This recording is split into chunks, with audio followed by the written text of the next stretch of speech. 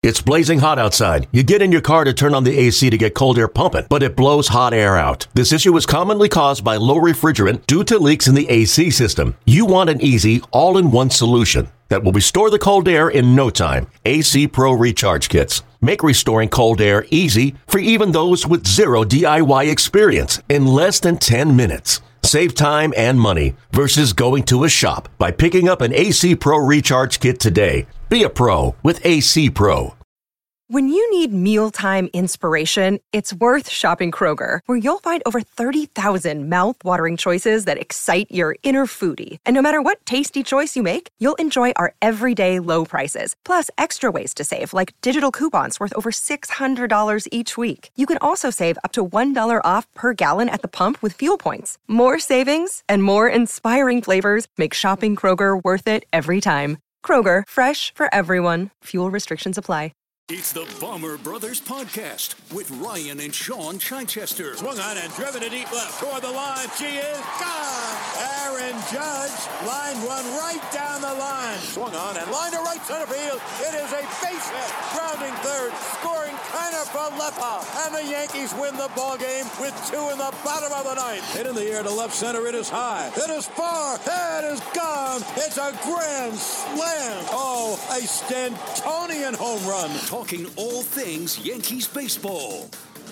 But I think, I feel like it's hard not to look at every aspect of the Yankees without putting an eye towards October and how it would look in a playoff series. And I think at least starting pitching wise, I know he's had his hiccups, but you have Cole as your legitimate game one starter.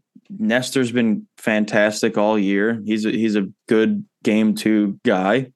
And if Severino gets healthy, he's another pitcher I would have faith in a game three. And then Montas. Montas, yeah. If he can settle in and get used to his new surroundings. He was certainly better last time out, but still not great. So hopefully that continues to trend in that direction. And all of a sudden the Yankees have a pretty solid rotation that I think can stack up with a lot of others in a playoff series. And then it just becomes about, the bullpen getting back on track and the offense waking up. But I certainly feel a lot better about the rotation than I did, 3 weeks ago or something, when they were just collectively scuffling. But I think that's a solid group right there. Listen, if you can, it's funny, we win one game and we're like, well, this is the strategy for October. But even if they lost yesterday, it would still be about, they're still going to the playoffs. Well, yeah. Not if Don LaGreca has anything to do with it. Yeah.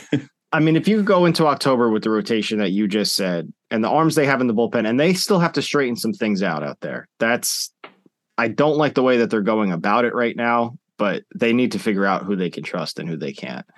But there's enough talent there where I feel like they should have it down by October.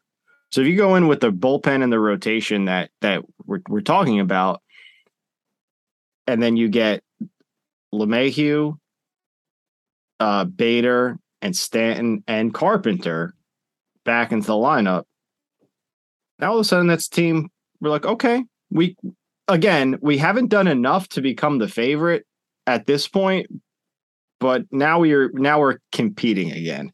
And that's important, because you think about it, you would have, I like Gleyber a lot, but I'm kind of getting tired of Gleyber, man.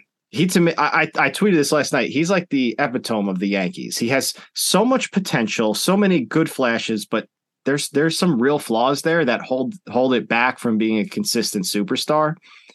And last night was a perfect example. Hits a home run, then it does something completely boneheaded in his next at bat. But if you run out, you're going to have Rizzo, LeMahieu, and then what else in the infield? Like if Gleyber's hot, you could play Gleyber at second and LeMahieu at third. But maybe Donaldson's going to be the third baseman. Is he? I think so. What if Oswaldo gets hot? Look at what's going on with the Braves. Look what's going on. Like the Mets, like these rookies are making impacts for them. Yeah. Beatty hit the home run for the Mets in his first at bat. But let's let's have some perspective. Tyler Austin did that too.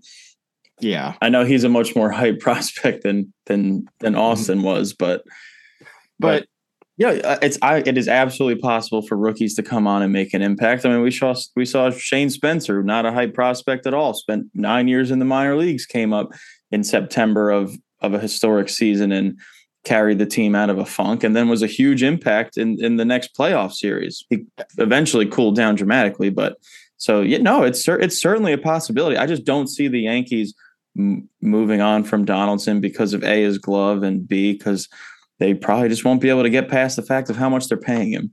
Well, we'll see, but also, I mean, who knows? They could call up Peraza tomorrow. He could come in and take IKF's job, and now Please all of a sudden, do. now all of a sudden you have.